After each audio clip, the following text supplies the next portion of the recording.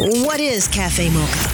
Cafe Mocha is experts, celebrities. What's up? This is Belle Biv DeVoe. Yours truly, Idris Elba. This is Fantasia. I am Iyanla Vanzant. Hey y'all, it's your girl Latoya Luckett. Music and features from a woman's perspective. Intriguing conversation, the Swag Award, Espresso, the Mocha Mix. So much more, all from a woman's perspective. What flavor are you, baby? This is Cafe Mocha. Harvey Weinstein was in court this week in New York on rape charges. He got new rape charges in Los Angeles. The details of the sexual harassment claims against PBS's Tavis Smiley are coming out. He'll be in court next month. Powerful men from many industries are being taken down. But Cafe Mocha is asking, is the Me Too movement working? We're talking to sexologist Dr. Rachel, and we will flash back to our first interview with the originator of Me Too, Tarana Burke. He's got that magic. Yeah. Cafe Mocha on the line, our sexologist, our board-certified family medicine physician, and former co-host of the Emmy Award-winning series, The Doctors. Dr. Rachel joins us. Thank you for coming back to Cafe Mocha. Oh, man, anytime. All right. You know, I wanted to start the conversation with the Me Too movement. It's been so long since we've talked, and I know you have to have thoughts. Like when I hear the stories of these female comedians being in a room with certain comedic actors whose name I won't say, Lonnie, who you know personally, and them, you know, pulling out their stuff and doing vulgar things in front of them, and them not getting up and walking out, cursing them out. You know, when I hear these stories, it's like I don't know who these women are. Can you talk about who this happens to, some of this stuff? Let me tell you, those women are every woman. Let me tell you something. This is not new, nor is it gonna go away. I mean, like let's even go back to Marilyn Monroe. Do you know she used to have to get on her hands and knees under the table and go around and give the guy's head, and that's what the women were invited over for? So like this is so deep and so deeply enrooted in the culture of society that it's going to be very hard for us to move through it. As women, you remember we have some of our women really stand up proud and say, you know what, I'm proud to say that I've never succumbed to those types of situations, but for every one that hasn't, there's one or two that has, because you have to pay your bills. You're trying to figure it out. They've made these promises. So, I mean, it's tough. It's tough to straddle the line between trying to do what you think is right and trying to do what you think you need to do to get to the next step. So it's tough. I applaud every woman who has been in a tough situation and has opted for the self-respecting version of it. Because exactly. The other side of it, it makes it hard to sleep. Dr. Rachel, do you think the Me Too movement is working? I think it's great because we're having more Dr. conversation Rachel. and dialogue about it. Dr. It's Rachel. opening our eyes up to things. But when you're sitting in the beauty shop and the barber shop and you're talking to regular, everyday people, I don't think it's having the impact that it should and could have. Because what we're doing is we're leaving out one side of the conversation.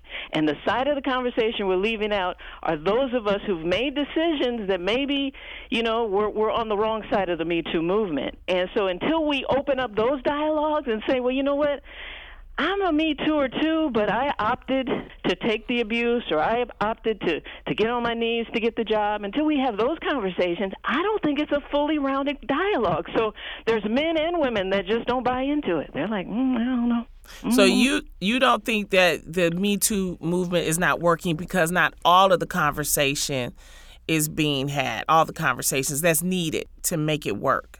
Yes, that's 100% my thing. I think we need to have a really honest dialogue about this, why it's there, what can we do to make things change, and what can we do to change our attitudes around it. Even some women really are having a hard time buying into the Me Too movement. When you're sitting and just dialoguing with them over a glass of wine, it's a totally different story. You're like, wait a minute, are you really saying this here?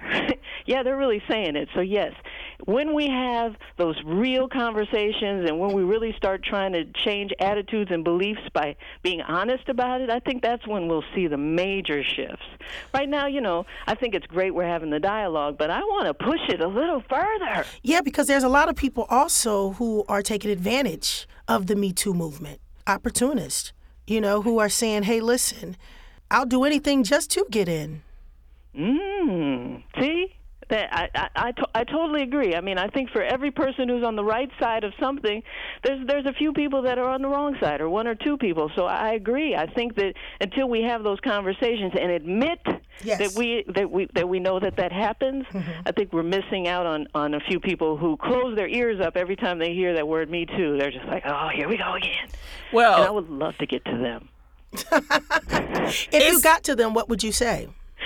Well, if I got to them, what would I say? Is I would say, you know what, I agree. I think that we need to recognize the fact that it does exist on both sides, that sometimes people do lie, and that sometimes we do things for our own benefit, but at the same point, it is detrimental to our daughters, to us, for us to walk into a room and have that to be an expectation as to whether or not we're going to get the job, whether or not we'll keep the job, whether or not anyone's going to even listen to anything that we have to say. And so I think once you disarm people and let them know, hey, I get it, yeah, that does exist, yep, here's some examples of it. But however, let's talk about the bigger problem here. Well, the big problem here, then I think that they listen. They're a little more receptive to the dialogue. Like more Cafe Mocha? More of the flavor you love in just minutes. Keep it right here. Cafe Mocha.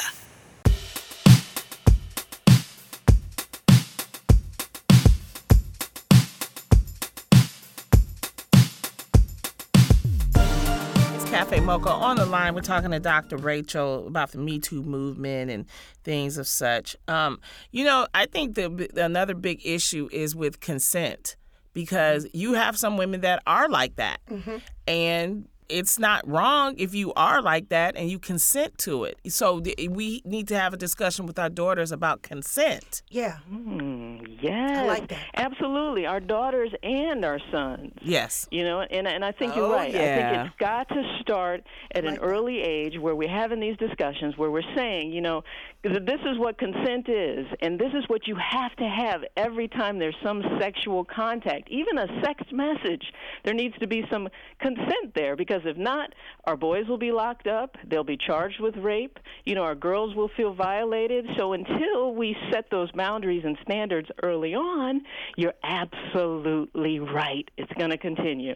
Consent, I love that. Dr. Rachel, I want to shift to the legal aspect of this. Since we're talking about consent, like I know that North Carolina has antiquated laws about consent. They recently changed a law that prohibited a woman from changing consent in the middle of an act. So you consented to do this, but then he starts doing that and you could not take consent away. So can you talk about the role of the judicial system in setting women up for some of these violations, to be assaulted, to be victimized? Yeah, let's talk about legal, but let's also talk about social, because 9 times out of 10, when you tell the story or you see a case where we can go back in time to a young lady who was seeing a basketball player and had sex, and he put it in a different hole than she consented to, and you ain't talking about Kobe, are you? Yes, we're talking about Kobe. We're talking about Kobe, but those types of cases play themselves out every day in the judicial system, and most of the time, it doesn't matter whether it is in North Carolina, California, Colorado, we still have the same outcome. And I think the problem is we're going back to how we're raised, and we're going back to this idea of consent. Most people tend to think. Now, you can do this next time you go get your hair done. Ask at the shop, because this is how you can tell what's really going on. If you say, so if you're having sex with someone and you're butt naked, and all of a sudden you decide right before he's about to put it in, if you decide to tell him to stop, is that okay or not? Most people will tell you, no, that's not okay. You've gotten naked. I mean, you're going to leave him hanging like that? You will be surprised.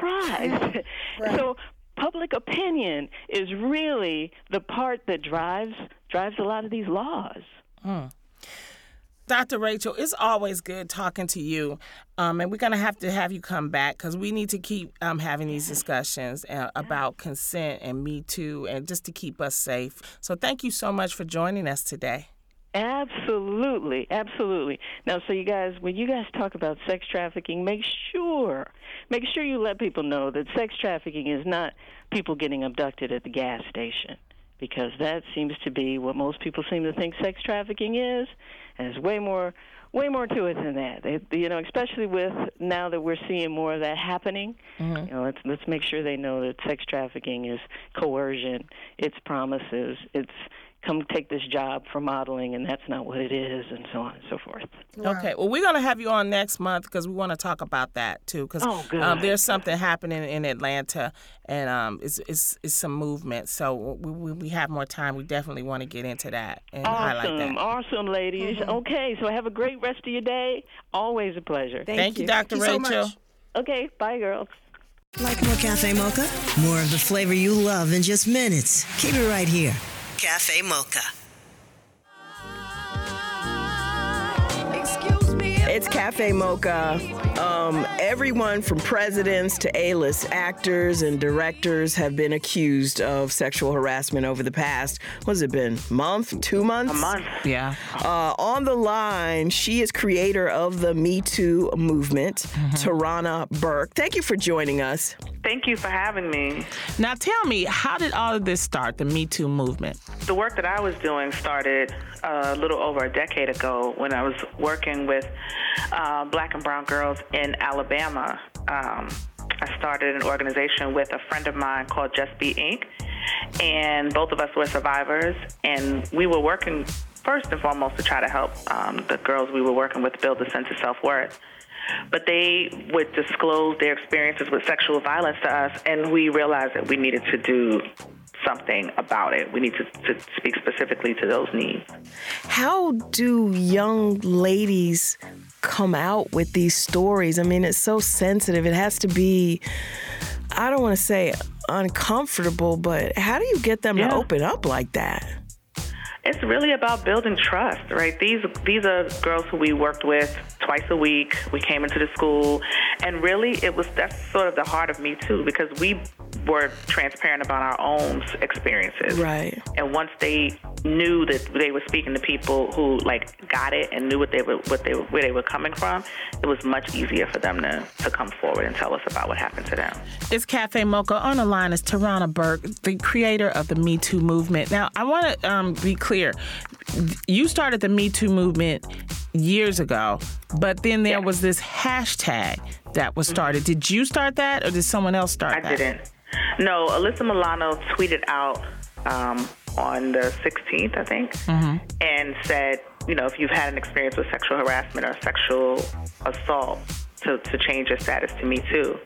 And then as soon as that started happening, literally on that Sunday, when some people saw it, because it's been a long time, people were like, I keep seeing Me Too, but I don't see your name attached to it.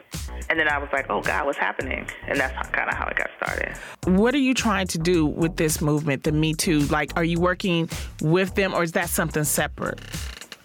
Well, so what was happening on social media wasn't really the work of Me Too, which is why I inserted myself into the conversation, because the hashtag is really about raising awareness. And so the work that we do around it is around supporting survivors and working with people on the ground to help end sexual violence. Okay. So, I go and I speak and I do workshops and trainings for practitioners who do work in communities or want to do work in communities around ending sexual assault, and also teaching folks to hold space for survivors in the most marginalized communities, like folks who may not have access to therapy, folks who are not going to go report it to the police, things like that. That's from the 2017 interview with Tarana Burke, who created the Me Too hashtag. A lot has changed for her since then, including being named along with a bunch of other women who broke their silence as Time Magazine's Person of the Year. We've got more with Tarana Burke coming up on Cafe Mocha.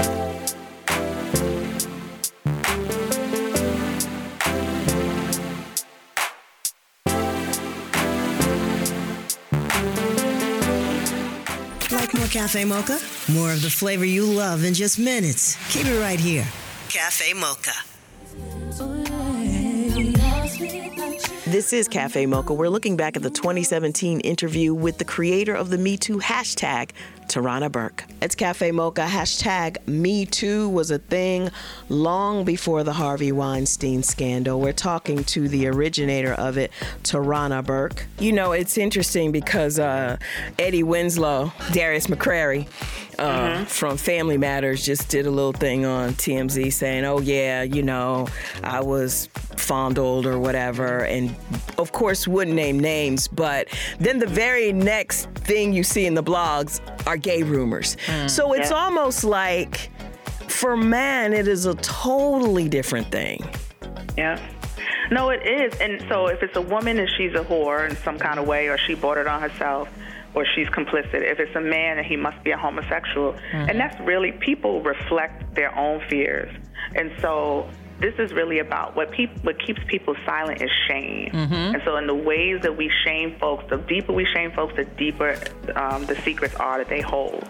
So really, we have to really talk about how we dismantle these stereotypes and ideas that we have, that we hold around what sexual violence really is. It's about power and privilege. And as long as we take the conversation away from that, we're going to have the wrong conversation. It's not about homosexuality. It's not about being fast. It's not about sex. It's about power. And that's what we really have to keep coming back to that point so people get that. Thank you so much for your work. How do we get in contact, keep in contact, or if someone needs to reach out?